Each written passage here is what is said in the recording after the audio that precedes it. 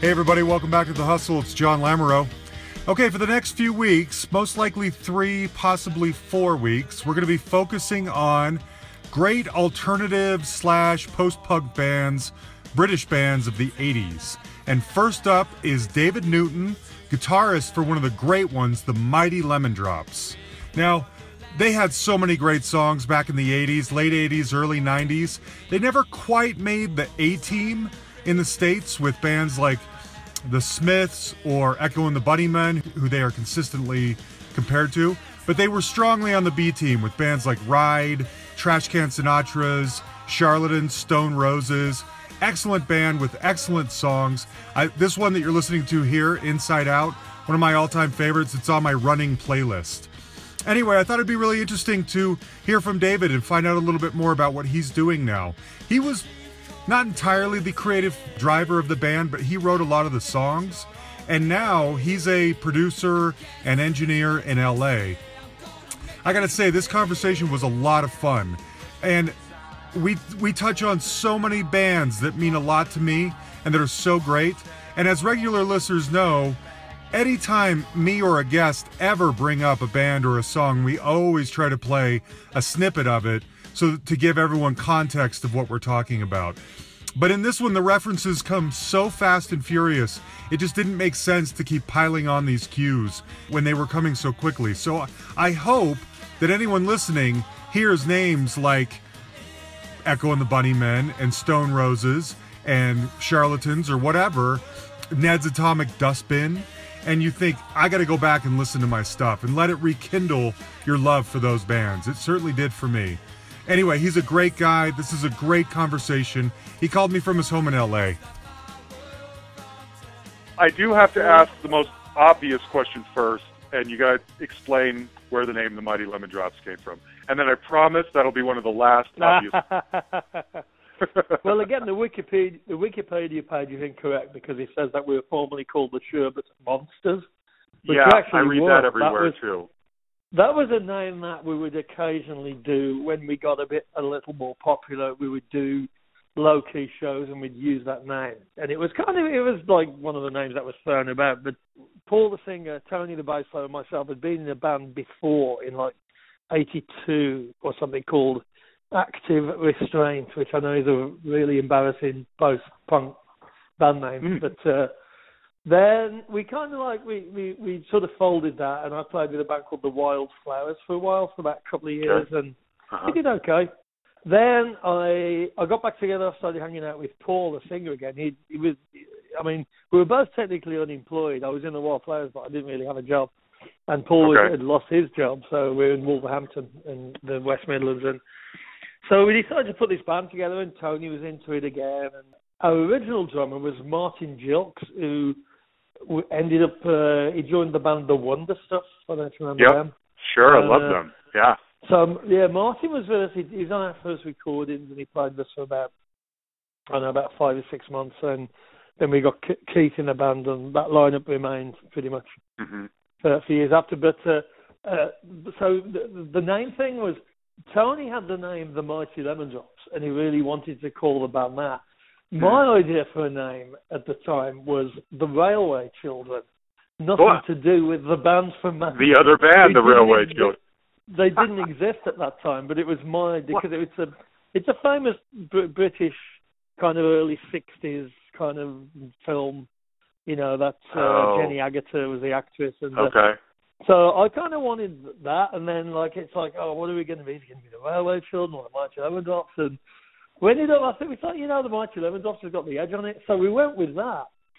And our friends had a band, and I said, you should use the name The Railway Children. So they did. And then, 6 months later, they got a lawsuit from this band from Factory Records, who the Railway Children were on when they said, and basically a cease and desist thing saying that you can't use that name anymore. So it's like, God, I'm glad, really glad we became the Mighty Lemon Drops, but not the Railway Children. So there could have potentially been at some point 3 different bands with the name The Railway Children out there. Absolutely. That's crazy. That would have been pretty crazy, yeah.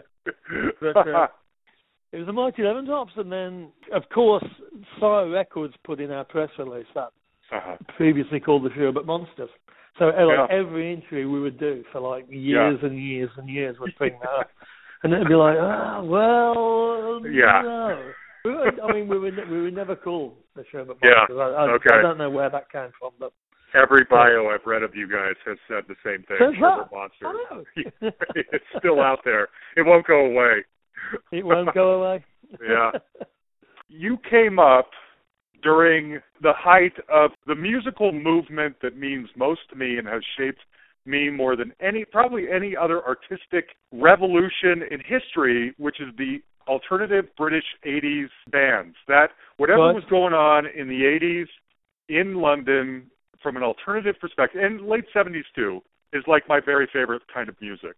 I mean, you're coming up with these bands. Like, the Smiths and Echo and the Bunnymen and the Furs and Simple Minds, and I'm imagining all of you guys sort of playing similar gigs, and you're watching each other sort of graduate among the ranks. Is that what's going on? I mean, it was really. It was a lot of those bands actually achieved things on a slightly bigger level than what we did. They started early. All of the bands you mentioned started earlier than we did. It's funny that because when I was before the Lemon Drops, I was really young. I was like 18, 19.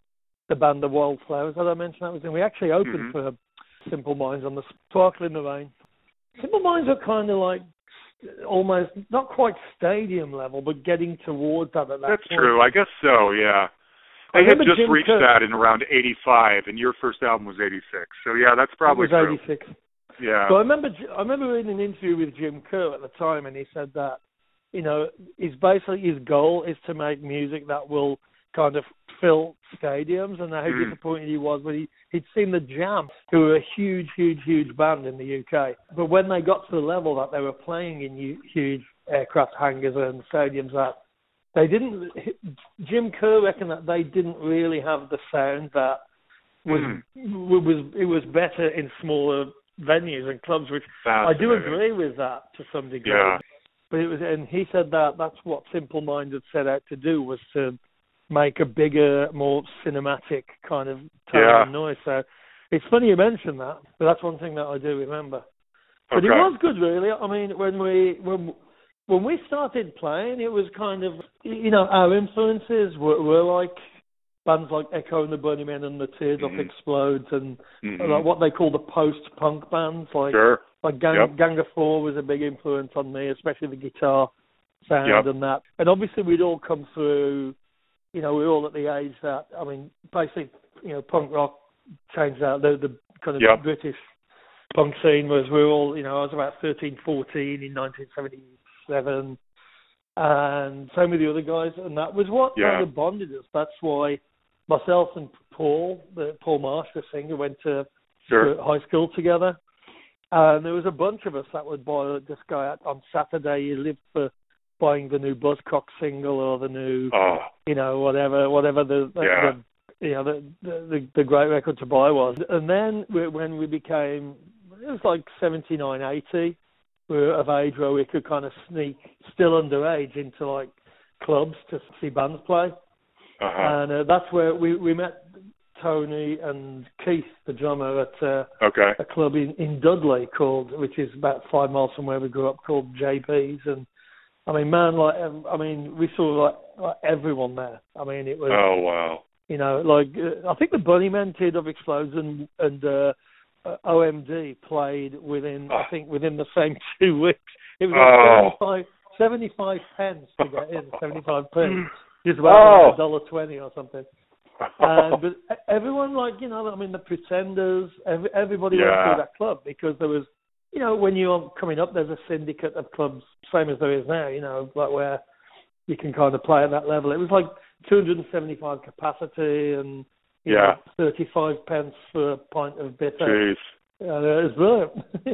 Jeez. So that's kind of what shaped, and we just got to know loads of people, who are in bands. Many of whom I'm still friends with, it's funny because I live in LA and Clint Mansell used to be in Pop Elite itself, and He's a really, really, really well respected film composer. And, really? He does all the Darren Aronofsky movies and interesting. Black Swan, Requiem for a I didn't know that. Pop Will Eat Yourself were another band that was formed at this club JB's pretty much. It was like all these people that just go there and the Wonder Stuff. They were all JB's regulars. Okay. As were Ned's Atomic Dustbin as well. Yeah, there you go. There's another name. Yes. Oh, yes. And Ride. Ride is probably coming out around that time. Ride was that's right. They weren't from our area. They were from Oxford, I believe. But, yeah. It's funny you mentioned that because Ride got signed. They were third on the bill to the Mighty Lemon Drop at a show in London in, I think, 1989, 1990. Really? Seymour Stein from Sire happened to be there. He was there because he was a record label kind of boss in the US. And he also had his eye on Ride. He'd heard them. And they basically got signed after that show. No way. He saw them at, it was, in fact, I'm telling you, it was early January 1990. And that was just when we were about to go on tour for in the US for Laughter with the Ocean Blue and John Wesley Harding. Oh, the Ocean Blue! They're like another top 10 all-time favorite band of mine. Man, yes. Yeah, boy. See, this is what I'm saying. You're just these are all my touchstones. You know? That was a motherfucker of a tour, man. I mean, it was like 4 months. Like 112, 105. Oh my gosh! So shows or something with. We're still, we're still in touch as well. We're still friends. Oh wow! I actually played with them last year. They did a 25th anniversary, or 20th or 25th. I can't what you mean. 25th anniversary of their first album, and they played a show in LA. And I actually they played the Lemon Drops Inside Out, and I got up and played 12-string electric guitar with her. Oh, man. It's kind of bizarre after all those years. But I bet. I love them, and I live in Denver, as we've established, but I grew up in Salt Lake City, Utah. Okay, yeah. Yeah, and I don't remember if you guys, I never saw the Lemon Drops, but the Ocean Blue used to come through. They still, to this day, are fairly big in Salt Lake City, and so they don't tour anymore, and so I was hoping that the Ocean Blue would hit the Midwest somewhere, Salt Lake or Denver, on that tour, and they didn't, and I was really hoping they would because they're another one of my all-time favorites. But so now one of the things that comes up whenever I do a lot of, when I start researching or talking about the Mighty Lemon Drops, is it feels like it's always part of the party line for the Lemon Drops is that you're always being compared to another band. So like Echo and the Bunnymen, right? Yeah. Who, by the way, I just saw in concert a couple of nights ago here in Denver, and it was one of the best shows I've ever seen. They nailed it. Yeah. And by the way, I've seen them several times over the years. Yeah. And by the way, can we Will Sargent might be one of the most underappreciated guitarists ever.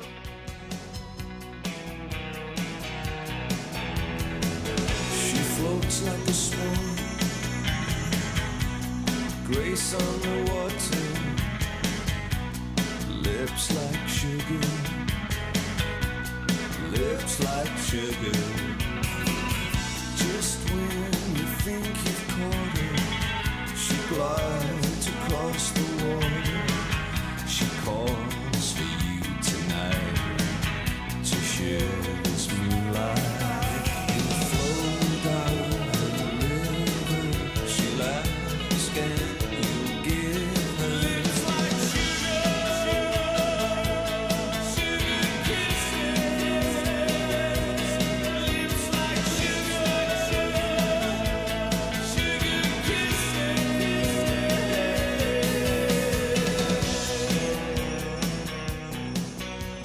I think so. I agree. I mean, really? Certainly. Yeah, I mean. If you don't agree with me, you can say that. But no, I just was watching him thinking, he's amazing, and he deserves more credit. Anyway, I just saw them the other night. One other thing that's funny too, when we recorded a lot at a studio in Wales called Rockfield Studios, where the Bunnymen did their first 2 albums. And we never worked for him, but we'd run into the producer. What's his name again? He did the first 2 albums. Yeah, I gotta look it up. I'm not very good. I know. I'd have to look it up. But he said that Ian McCulloch is a really underrated rhythm guitarist. Like he was the backbone of those first couple of albums. And Hugh Jones is the name of the producer, by the way. That's it. But he said that, he said like McCulloch, like he. No way. And but it's kind of annoying that he's not played guitar in about 15 years, I don't think. Yeah. He just stands there, and I think they have another guy playing the rhythm parts. But they do. It's kind of one of the rock world's great losses, really, because that's true. We even Who knew? I mean, I know. But I've seen them a couple times, and no, he never plays anything, and he never takes his sunglasses off, and there's never even a light.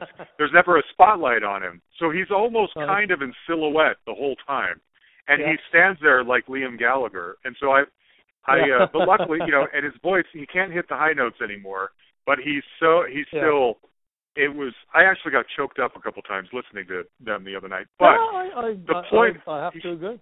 You know what I mean? You hear these songs that you grew up on, and you're flooded with how much they mean to you. And you guys are in that same category for me. But everything I read about the Mighty Lemon Drops always is saying, it compares you to them or other bands. And I'm wondering if you ever felt, did you ever feel slighted by that? Were you ever thinking, hey, our songwriting is strong enough on its own. We don't need to be echoing the Bunnymen's stepbrothers, Well, I mean, I won't deny that there was an influence by echoing, but there was equal amount of that as there was, I mean, a lot of the other bands from that period, like ones I'd mentioned before, like Teardrop Explode and like War Heat, a lot of 60s psychedelic stuff, the punk rock stuff, but I mean, it's an easy comparison to make, because if you only really listen to 1 or 2 songs of the Lemon Drops, then it does evoke Echo and the Bunnymen. I won't deny that, but But to say that that's the only thing that we were like listening to, or that we totally purposely tried to, steal that sound, is actually not true, because we kind of, I don't know, we were into like garage band 60s stuff at that, it's basically what happened was after the punk thing, we all kind of like looked at the bands that came out. I mean, I keep saying post-punk, but a lot of those bands from that period were as important almost as the original wave of punk bands were. And, we'd like read interviews with them, and they'd have references with bands like whether it was, I don't know, the Seeds or the 13th Floor Elevators or the Velvet Underground, obviously. And that was an influence from what they were listening to. So we basically took a lot from the bands that the bands that we were compared to were listening to. Yeah, there was a lot that of makes that sense. Stuff and the psych stuff in the early Syd Barrett era, Pink Floyd, and that was the influence on us, really, as much as. And I won't deny that those Liverpool bands and all those bands weren't an influence, because they were, but it is kind of got annoying when it was lazy journalism. It's just like, here we go. It's like, getting compared to Connie Bunnymen again. It's like, that's been said, that's been done. Can you not think of something a bit more original now? Yeah. I don't know. Yeah, I agree. Maybe history will eventually say otherwise, but so often you're just lumped in the same sentence with each other. And I think that's unfortunate, because I think you guys were strong enough on your own that you don't always have to be compared to somebody else. And we should establish here, David, that you were the primary songwriter and the guitarist. Paul was the lead singer, but you were the primary songwriter and guitarist, correct? Well, on the first 2 albums, or there's actually a third mini album in between, Happy Head and World Without End. And there's another thing called Out of Hand that came out in between. It was a US compilation.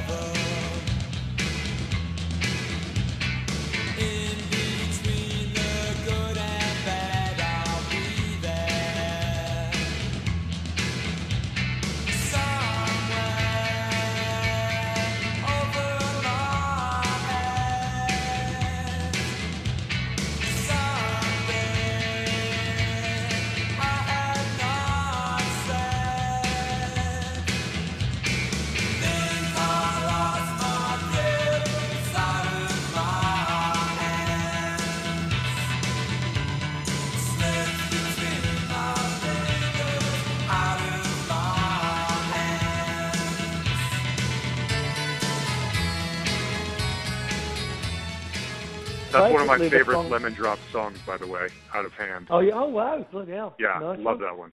Yeah, good Well, one. the songwriting Anyway. was split because it was myself and Tony Linehan wrote. We'd both write about an equal amount of songs. And we would kind of co-credit them to Linehan Newton or whatever for the first two albums. Then Tony actually left the band. It would have been, what year was it? Like 70, 80, I think it was late 88. Okay. And then we got Marcus in, who wasn't a songwriter, and I basically ended up writing, I wrote basically all of the songs from then on for like Laughter, Sound and Ricochet, the last album. But yeah, it was, up until then, it was Tony and I, and then after World Without End, it was basically me. I think there was once in a while some of the other guys would contribute a little, but for the most part.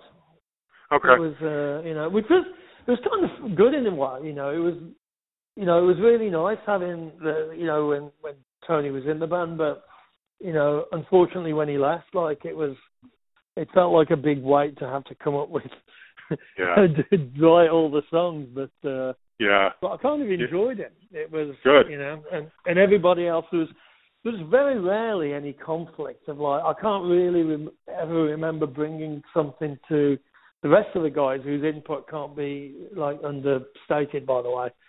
Sure. That they were ever oh no, we don't like that. It was normally that's well, you're the guy, right? I mean, where would they be without your input? I don't know. You tell me. But I mean, I've said this before too, but I could never be the front man of a band. Paul was everything that I couldn't be. I mean, he was had personality. He had a great voice. He way better voice than what I have. He looked great, and he was, he just was like the front man of a band. And I'd known him since I was 12, 13 or something. Oh, wow. So it was, it was effortless, really. Everything just fell into place. That's amazing. But I just wonder if you feel like, looking back, did they then and do they now, does the Mighty Lemon Drops get the credit they deserve for being the great standalone band that they are? My personal feeling is not enough. Not enough credit for being as good as you guys were. But I don't know if that dogs you or if you're fine with where you're at, or, you know what I mean? I don't know if you live with some harsh feelings about that or some regret, or if you're fine with your legacy.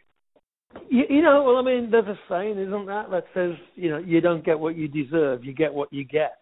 Yeah, that's true. And I'm kind of a believer in that because, sometimes I see bands that were kind of from, I mean, when we were starting out, bands like the Stone Roses, for instance, would come and see us play in Manchester before they were really known, and the Charlatans, who are from more hometown, who are still, great bands, by the way. I'm not putting them down, but it's sometimes when I see that the Stone Roses are headlining Coachella Festival, it's like, God, that's crazy.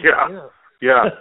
But something just builds, Well, they worked and worked, as in, Charlatans and others. But, we put out our first independent record in 1985. We got signed in 1986.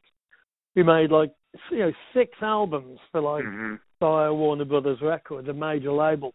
We got to tour the US I can't even remember how many times, once a year for that whole period until we broke up in late 92, 93. I mean, we didn't even break up. We just, we knew that we probably weren't going to get a chance. Warner Brothers had given us 6 chances. There probably wasn't going to be a 7th. That was a question I had for you, though. So you were successful enough to continue for 6 albums, but not successful enough for Warner Brothers or someone else to continue to invest in you. What is that kind of? It sounds like you're sort of at this uncomfortable midsection. You got name recognition, you get played on the radio, you can tour, but you're not breaking through necessarily on a wider scale. Is that the frustration that's going on? It was not frustration, but that is the case. Yes, we didn't really. When we made Laughter, it was it wasn't an attempt, but we kind of like, you know, we made a more kind of polished, produced sounding record because that album is I remember, huge. Whenever I'm uncertain of my feelings, wherever I may be when I'm in doubt, I ask this question: where do we go from heaven? Where do we go from heaven? Where do we go from heaven? Where do we go from heaven? I'd like to know.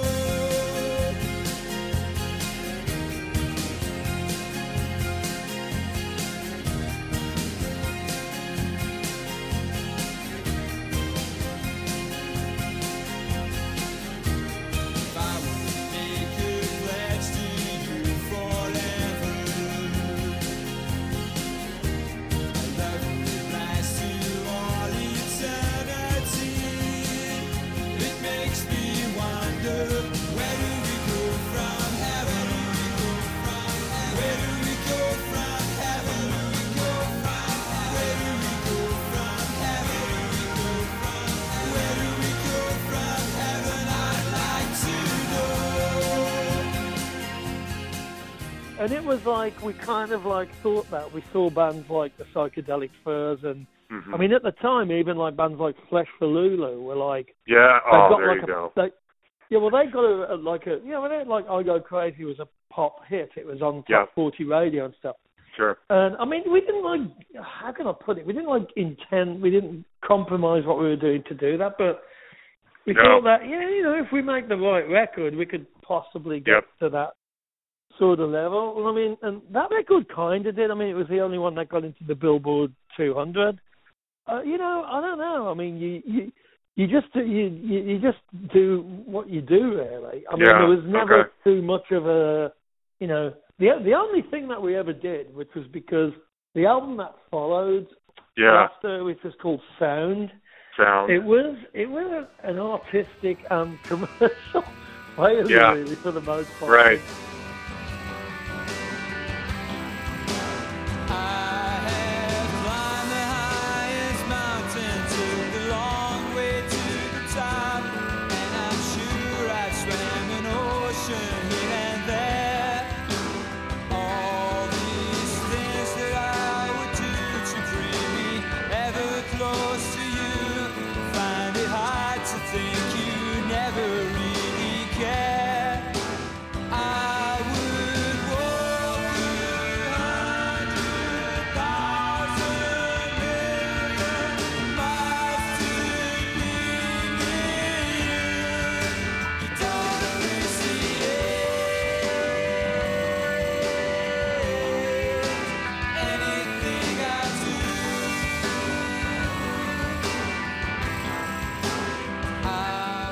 It's not an album that any of us in the band, I can speak for everyone on this one, that I'm not proud of. I'm not happy with the way it turned out. I'm not happy with the production. I'm not happy with the engineering. Yeah. But then when we made the last record, which was called Ricochet, great album. it was like we were given free rein. Nothing you can say or do, nothing you can hold me to, nothing in the world I could have got from you, because there's nothing that you hold me to. But are you hiding from, or dividing to deciding that beside you're wrong? We're colliding now. Nothing.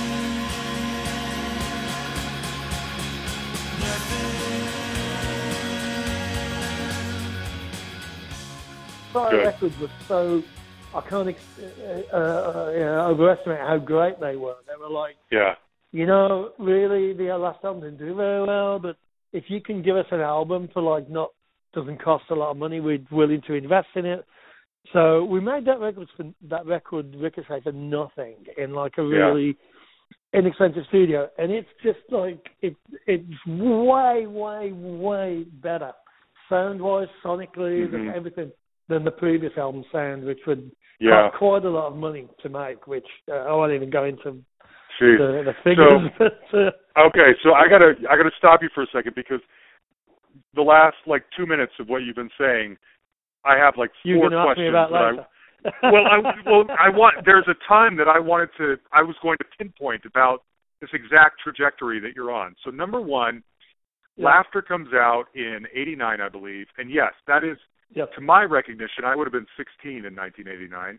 That was the highest profile thing that I had seen you guys do, and I think you're getting radio play for Where Do We Go From Heaven, right? And Into the Heart of Love.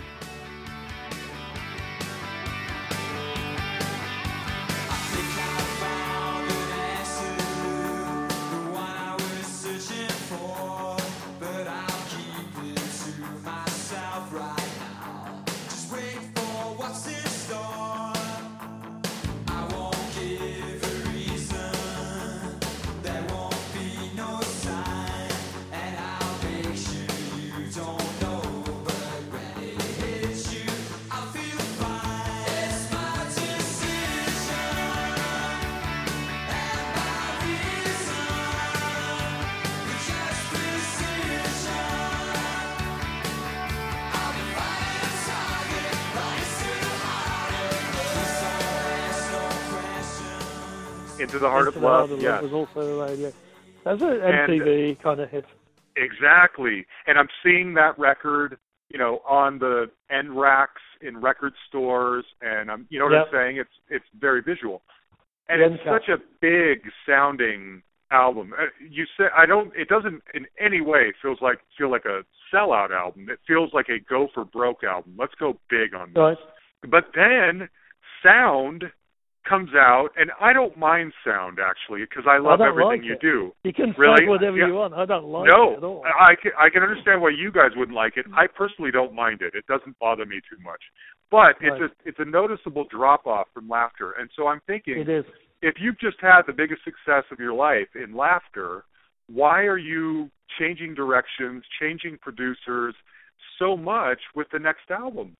I don't know. You'll have to tell me. Did you feel like success was giving you freedom to try something different? Was it too difficult to kind of stay in the same vein as Laughter? What was going on? Laughter was basically let's really go for it, and we recorded it at Peter Gabriel's studio, Real World, and wow, you did? I didn't know that. Yeah, great. That was it. Right. I mean, it was a trip. Mark Wallace, the producer as well, had done a lot of good, big records. He did. Oh man, he'd actually done a great Go-Betweens record at the time. He did Crash by the Primitive. Oh, I love Go-Betweens.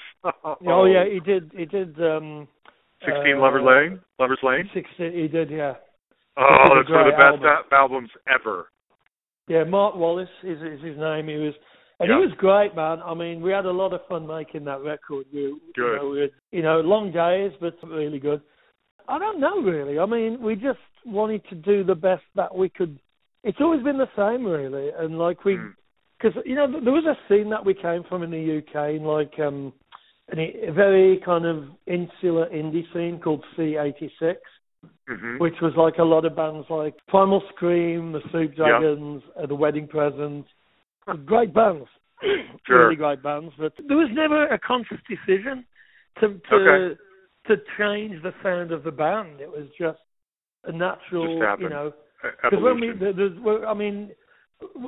we formed the band, we were 4 unemployed kids from Wolverhampton. There was never any scheme. We never, ever, ever in a million years thought that we'd make a living from doing it. I remember telling my mum at the time that, it looks like we might be getting a record.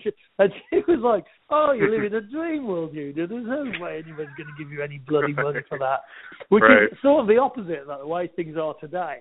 Because, of course. Every kid is told by their parents that they're great, which is no bad thing, I'm not saying that's a bad thing, but and my parents were great. I'm not saying that they weren't, but the idea that you could be from a working class area like Wolverhampton and make a living from being in a pop group was crazy. preposterous.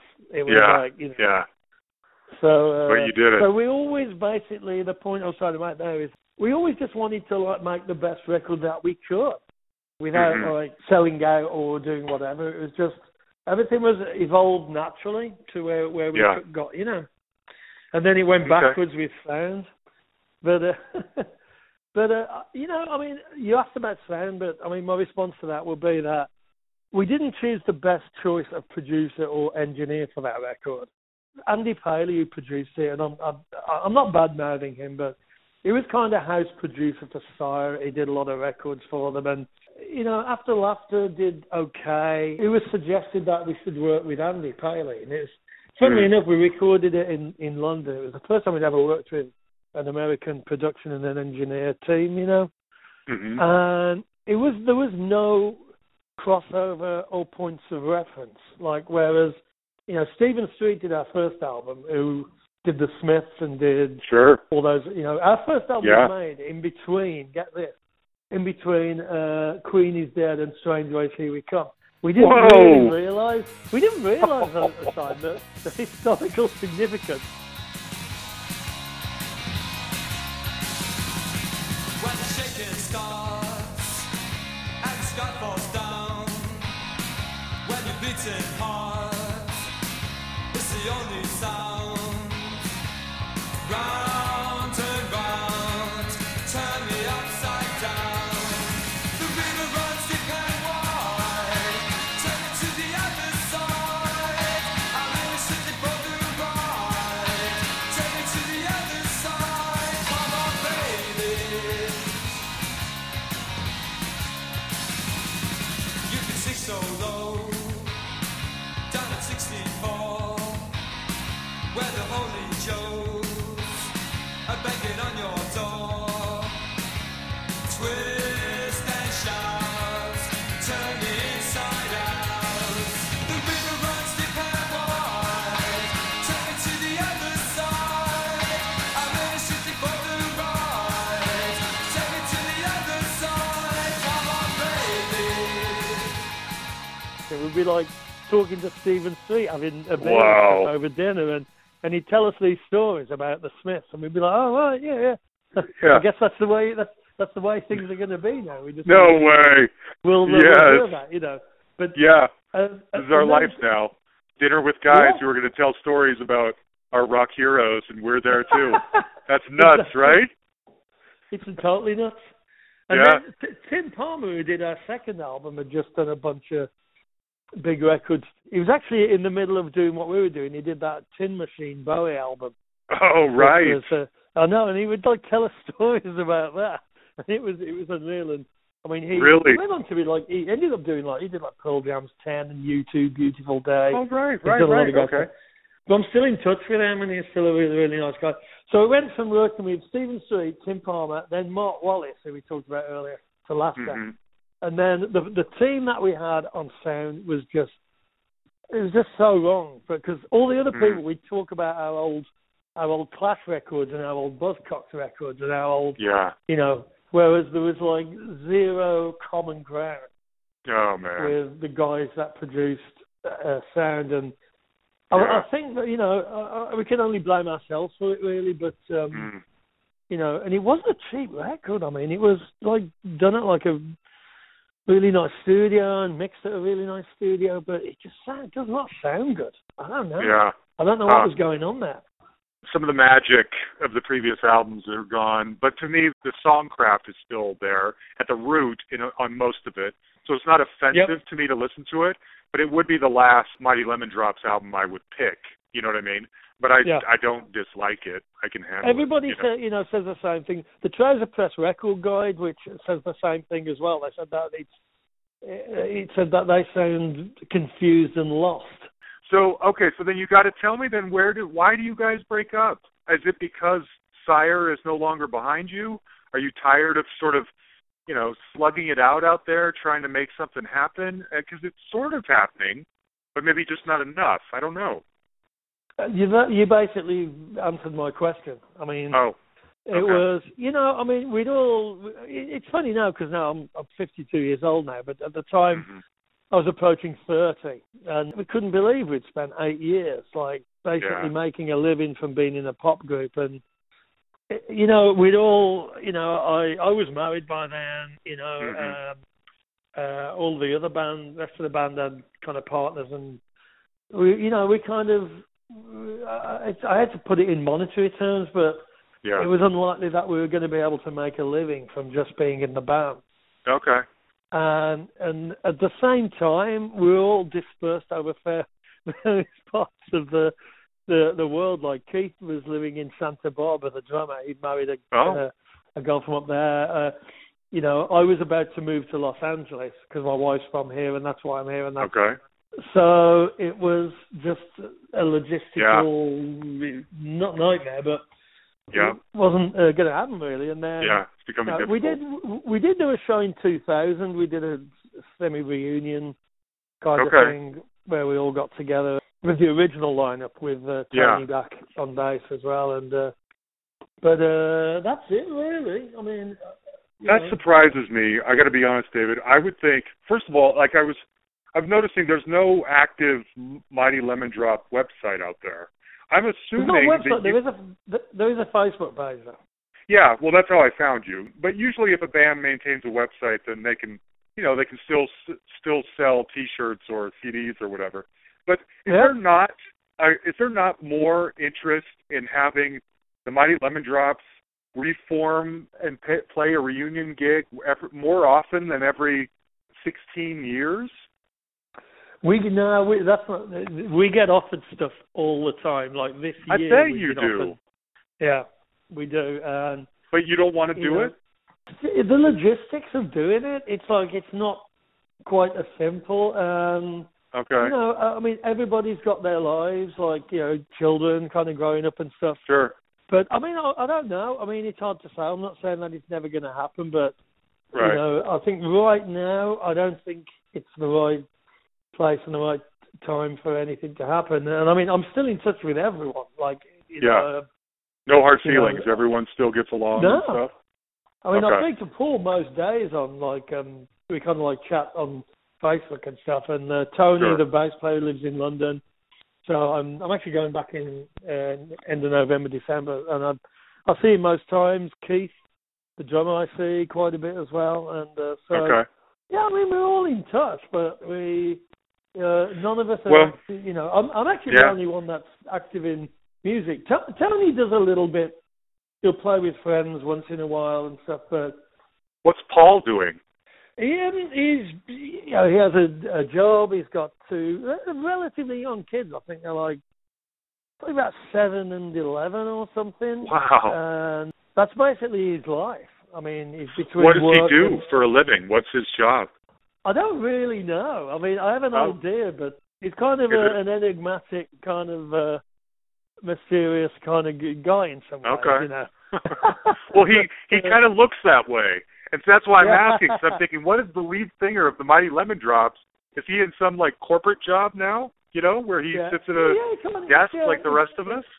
I believe it is, yeah, exactly. That's crazy to me. That is crazy to me, that one of the greatest bands, you know, you answering this question, though, it tells me basically everything I need to know. I mean, if it's not top of mind for you guys to continue to work and do whatever it is you got to do to play all these offers and stuff like that, then it really must be a chapter of your life that's more in the rear view, you know?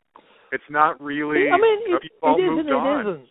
I mean, it isn't. I mean, you know, when you have a family and you have, like, a living and a mortgage and stuff to pay, you have to face reality and do that, you know? And But, I mean, but Paul, I mean, you know, he finds more stuff on the internet about the Lemon Drops than I do. And he's always like sending me stuff. But he once said to me something like, you know, he kind of likes the way that it was and the way that it ended and the way that nobody fell out and there was no bickering and there was no nothing. Okay. And he would sort of like to keep it that way, which I really, really respect. Yeah. Because, you know, and I mean, and this is in an era where just about every band that we grew up with and from our era and period are playing again. And, you know, and we... You know, I mean, we got begged to play with the Atomic Dustbin last December. Yeah, and I'm friends. They used to go to the same pub that we used to go to in Wolverhampton, and so we know them pretty well. But Rat, the guitar player, he's mad at me all the time. He's like, "What's it gonna take? What's it gonna take?" And I was like, I don't know. That is weird to me. I even said I'd do it. I suppose if everybody else was into doing it, I would do it. But I don't know if it's the logistics of of getting it together is. Yeah. So that's weird to me. I don't know. It's too bad. It's a shame, actually. Honestly. It is, but I'm fine with it. I mean, I do. Okay. I'm involved in enough music, and I play. At least once a year out, and I work. My day job is working with bands and producing them in my studio. So I kind of get my fix and my share. So. Good. That's where I was going next. So we got to talk about what you're doing. I have to admit, so there's good and bad. I was looking at the list of all of the bands that I assume you produced most of these bands. I had never heard of most of them except the Soft Pack. I see the sun in the sky, it looks so good, but my mind's getting darker like a young man's wood. I see the birds flying, see them soar through the air, but I got this feeling in my heart of despair, 'cause I'm down on loving. I'm down on loving. Oh, I'm down on loving, and I see that loving all around. I feel the breeze in the air, shipping eyes and the blood's running through my veins, as cold as ice. I see the couples passing, walking hand in hand. I wanna be alone, 'cause I can't understand why I'm down on loving. I'm down on loving. I'm down on loving, and I see that loving all around. I'm down,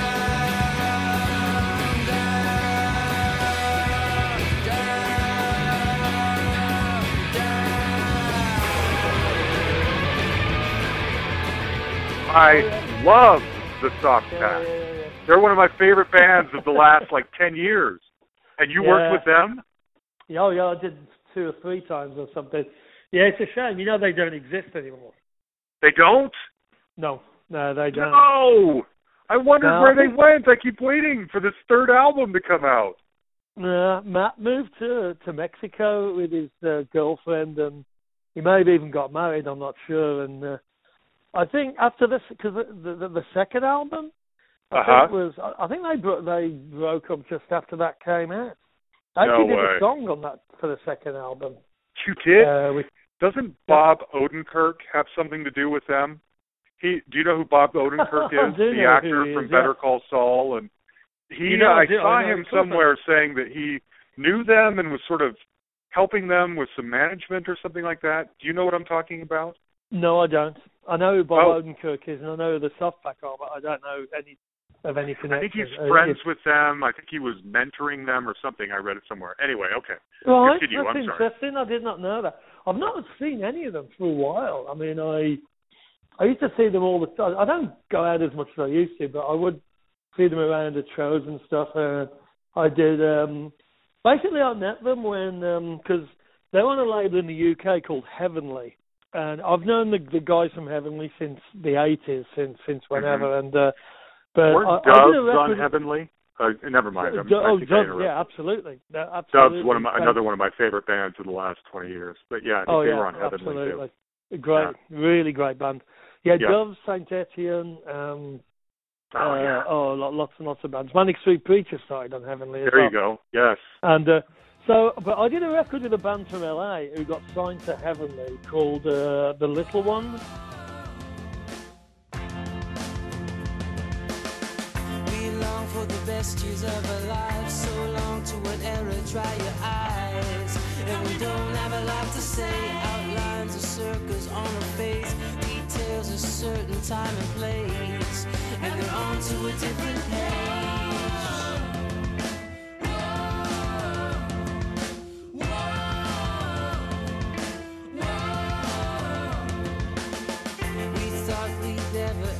Fall. Now we are deeper in a hole.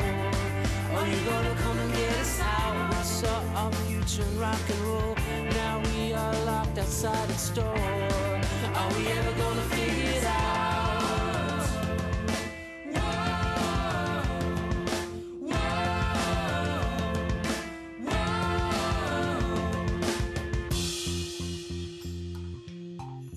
And they were like, absolutely fantastic band, like really, really great. Good. Okay. I did like 2 albums and an EP with them, and then they're on here. They were on what's that label through EMI? Oh God, I can't remember the name of it. My memory's so bad.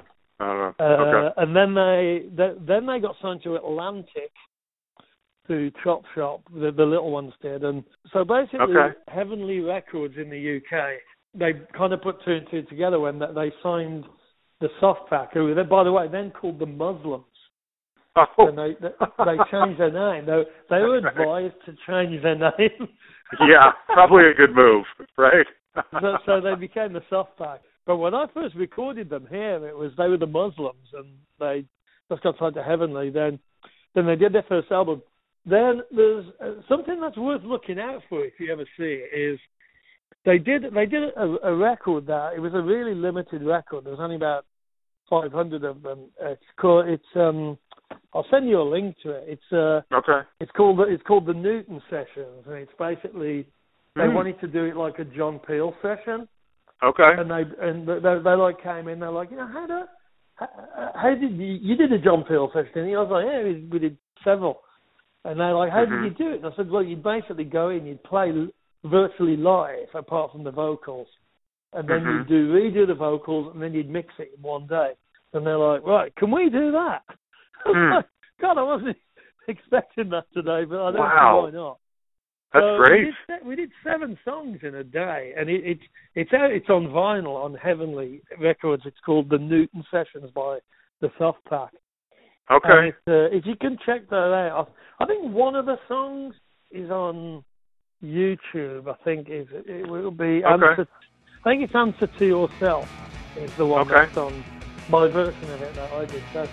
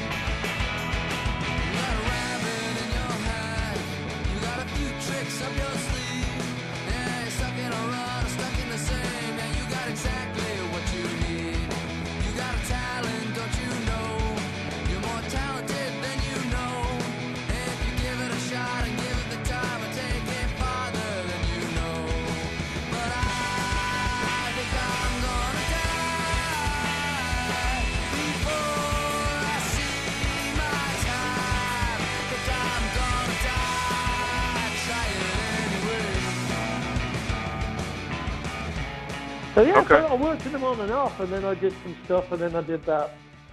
Good. I'll look it up. It ended up being the single from the second album, which is called Tall Boy. Uh-huh. That was recorded here. That was recorded at my place. No way. And when you say your place, didn't I read somewhere that your place where you're working and producing is your garage? Yeah. So people just come over to your suburban home, and your garage is so good and so, hooked up that's where they make their album, in your garage. It doesn't really resemble a garage. It's like, to be honest with you, the city of Burbank doesn't know about this, but there's like on our block there's like 3 or on every block in Burbank there's 3 or 4 garages that have been converted into recording studios. I believe it. It doesn't feel like a garage. It's like I kind of, I had a friend who built a studio downtown, and he helped me do it. And it actually, you forget that you're in a garage. It's just like being in a space, but it, it's not huge, but it does the job. Does the job, good drum sound in there, and you can make a living. Do you make it? Are you comfortable? Are you comfortable with how you make your living? Because I don't really want to go into too much about my financial situation. Of course, you don't have to do that. I was lucky. When the Lemon Drops got signed in '87, I bought a house in Wolverhampton, And then I moved to London in 1991 and bought a place there. Then I was married.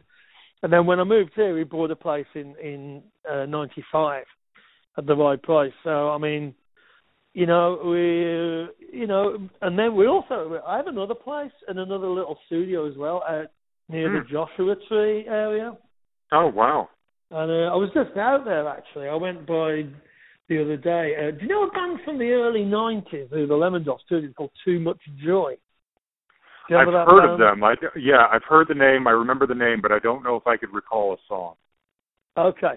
So I met up with Tim and Jay from the band Too Much Joy, who live in San Francisco and just outside of Los Angeles, and sure. Now, so we just went out and there's an old band from the UK called the Mekons. Sure, yeah. Yeah, they played on Thursday. Wow. And this club there called Pappy, and it's like a roadhouse basically, but a really great venue. You should check that one out online, by the way. It's really it's great. But it was like a dream for me because I bought my first Refunds record in 1978 or something. Oh man! I got to meet John Langford, the main guy, and he was really, really, really nice. He loved the fact that I was from Wolverhampton as well. Yeah. It's just really funny. That's killer. Isn't it great? Oh, yeah, I mean, isn't it knowing you're still having these same kind of moments that I'm having talking to you? It just goes in a circle round and round. You know what I mean? Yeah. We're all just fans. We all just love you guys do these things that blow our minds and make our lives better. Speaking of which, I got to put in a quick plug. So the Mighty Angels. Yep. What is that? Because I've been listening to the stuff that's on YouTube, and it's so wonderful. When you hear that sound, hey, get out of town. When you make that fall and you feel so small now, you can become undone. When you take the heat, fall incomplete, and it takes your game to a higher plane now, you can become undone. You can become undone. Shine. It's gonna get so clear in your mind. When it does show and defeat, it only makes it harder to cheat.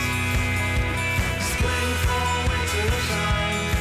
It's gonna get so clear in your mind. When it does show and defeat, it only makes it harder to cheat. As you know, and you know. I love it. I love it. Is it a thing? I mean, do you tour with this? Do you have albums out there that people can buy on iTunes? What's the deal? You can buy. There's one. Basically, what it is, it's just me exercising my own demons, ghosts, or whatever. Like it's like sure. I basically do everything on those records apart from drum. Okay. And I put out a record in 2012, which is on iTunes. It's called the Paint the Town EP. Okay. And, but it was like, I had this thing when I did it. I did it with zero expectations, thinking that if anybody likes it or says anything, that's a plus and that's a bonus. I think that's the only way you can do something like that. And, I mean, I was astounded that I got some really, like you saying what you just said. Yeah. And we got some really good reviews and, like, really good... It's wonderful. Feedback, and I got airplay on it. It was played on the radio, like around the world. It's amazing.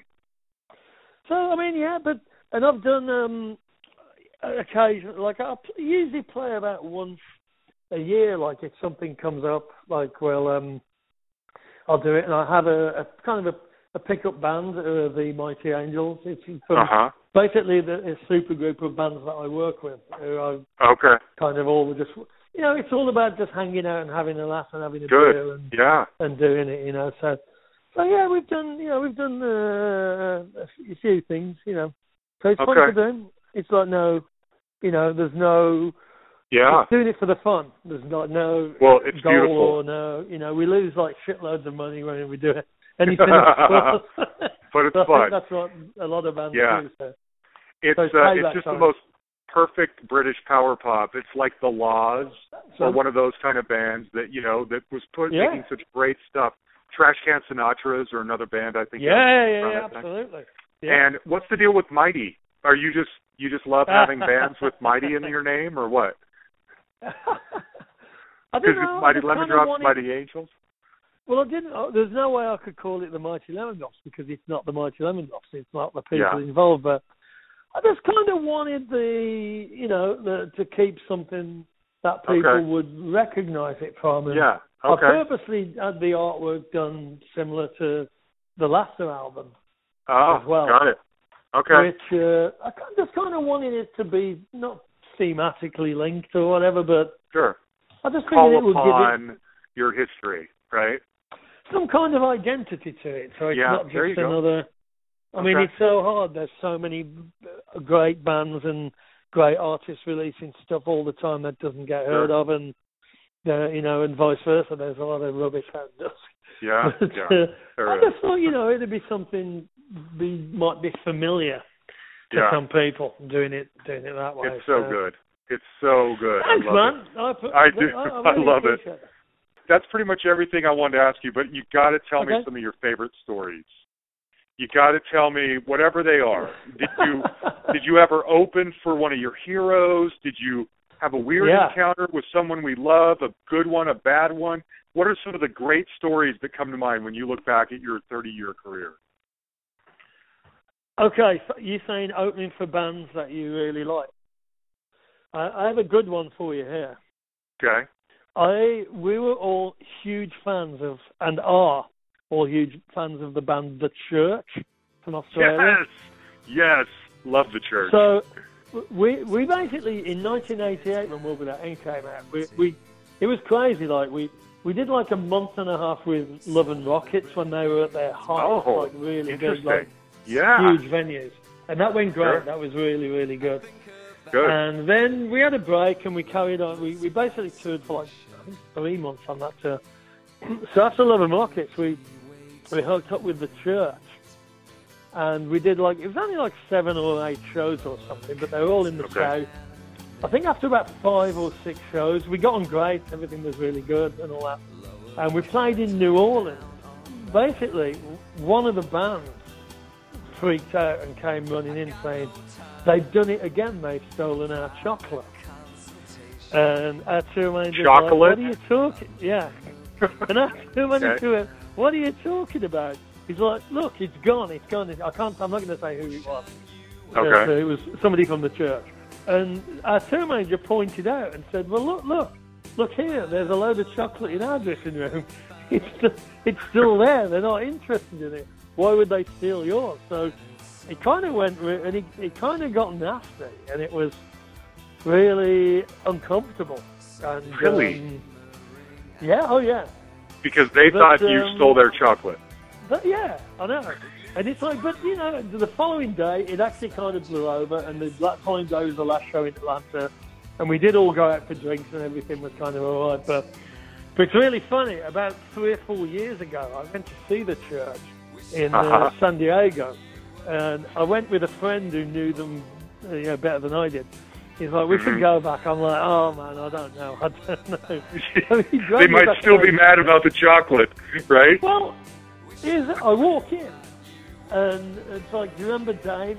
And like Steve Kilby's like, oh, yeah, the chocolate incident. And I was like, come on. And then I met each member of the band, and each one by one, said, oh, yeah, the chocolate. No! That was like 25 years ago or something. Wow. I mean, that was pretty bizarre. It's like, to be that upset over a little bit of chocolate 25 years later. But they weren't actually. They were really nice. And in fact, the guy who instigated the chocolate incident actually walked me out, and we hugged each other. I think he'd finally got over it. But oh, man. That is incredible. 25 years of anger over chocolate. I know. Oh, I mean, that's so good. But for the most part, we got on well with every band. The other stories, I can't really think of anything else. The Ocean Blue John Wesley Harding tour was a really long run, and that was, it pushed everyone to the limits on that one because kind of going crazy at the end of it. And yeah, I believe it. No, I mean, I'm trying to think. The first tour we did here was with the Chameleons, and that was amazing. I can already hear your tune calling me across the room. When the world and his wife are on my back again, not enough pleasure, too much pain. When the world is too much with me, please leave, or just go away, or I lose my mind completely. Please leave, or just go now. In the side street something's moving. Look around, all around you walls are tumbling down. Stop staring at the ground.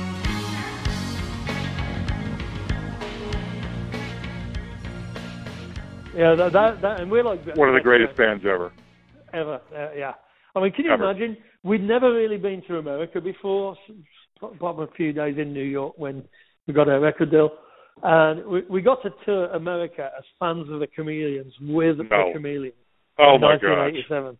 It was just, and not only that, but they were like really great guys and we became really good friends. Oh, good. So it was like, man, it's crazy, isn't it? Maybe they might be the most underappreciated band of of that 80s alternative British, genre that we've been talking about this whole time. If there is a band that deserves to be gigantic, it's them, and they're probably the least known. They are.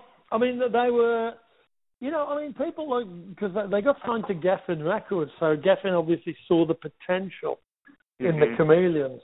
And after the tour we did, they broke up.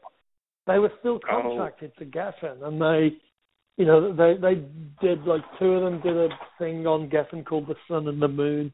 Yeah. Which it was all right. It was okay, but it was just so terrible. They're four really great guys. They're four, not intense kind of characters, but like really funny, down to earth, working class people. Good. That's I think why we got on, because we were from similar backgrounds on that. Yeah. But there was a little more tension in that band than there was. Our band was pretty easygoing and laid back. Okay. I think they were kind of, pre-emo. Yeah, kind of emo. Yeah. I was one other thing before I let you go, by the way, because I know I can go on forever, but after the Lemon Drops broke up, we were in a band called Blue Aeroplanes. I don't know if you remember that band. Yes. Yeah, I have a couple Blue Aeroplane albums. Yeah. Oh, you do? I didn't realize that. Yeah, I do. I'm on two albums, and basically what happened was, after in 1991, there was a mass exit from Blue Aeroplanes. There was a big falling out. And it was basically Gerard, the singer, and the drummer. And they didn't have a band. So they had the same management as us. So they put an emergency band together, which was Marcus and myself from the Lemon Drops, Susie Hugg from Katydids, who had the same management. No way. That stuff's on YouTube as well. Yeah, okay. Do you know which album you played on? Because they're one of those bands I feel like I should like more than I actually do. I don't mind them, but I don't. I have Spitting Out Miracles, which I like okay. And then I have another album of theirs called, I have Rough Music, which I actually like a lot. I'm on that. That's me. That's the one you're on? Yeah. Oh, yeah. I'm on the single track too, Sugared Almond. Okay. I wrote it and played guitar. On it. No way. That's the album of theirs that I do really like, is the Rough Music album. Oh, that's great. I'll let you go, but it was a weird situation where we were like this emergency band that was put together, and we had all this song, and I wrote 4 or 5 songs, I think, for them, and a lot of them were Lemon Drop songs that we weren't going to use anymore. Oh, really? And so I gave them to Blue Aeroplanes, and Gerard, the singer's like, oh, yeah, I like that one. And, can I have that one as well? I said, yeah, sure, yeah. So we recorded them, in a couple of days. I think we got paid 30 quid each. per day or something stupid, yeah. Oh, that's crazy. And there's 2 albums. There's Rough Music and there's Life Model is the other one that I have a bunch of tracks on Beggar's Banquet. Okay. So, fascinating. So that's it, yeah. So I've been around the block. Yeah, I can tell. Man, I could keep shooting the breeze with you for hours about this kind of stuff. Yeah, you got more important things to do. Well, look, this was a lot of fun, and I want to thank you so much, David, for talking to me. I've been a huge fan since I was a teenager, and I've always been curious about you guys, and I just wanted to hear your stories, and you delivered. Thank you so much. There you go. We're just like 4 working class blue-collar guys just playing music and having fun, basically. Yeah. That's nothing more, nothing less. There you have it, David Newton. So much good music in that conversation. Also, I got to put in a plug. He mentioned there about his new band, The Mighty Angels. They put out an EP that I bought, and I'm blanking on the name of it right now, but if you go into iTunes and you look up David Newton and The Mighty Angels, The with 2 E's, it's $4.95 for 5 great songs. It's so good. I really wanted to close with one of those songs, but I had to play a sentimental favorite. This is a song called 1 in a Million. It's off their Laughter album. And this one goes out to my good friends Ben Anger and Ryan Razan. I don't think either of them actually listen to this podcast, but if they do, hopefully they hear this and know I was thinking about them and remembering good times. Also, they're near the end. You heard us talk about the Chameleons. Well, next week's guest is Chameleons drummer John Lever. And we talk about his new outfit, the new music that he's making right now that's also really, really good. So if you like that, come back next week and we're going to discuss that with him. Huge thanks, as always, to Jan the Man Makevich for producing the podcast. Please find us on Facebook and like our page. You can send me a message on there if you want to communicate, or you can send me an email at thehustlepod@gmail.com. We'll talk to you all next Tuesday.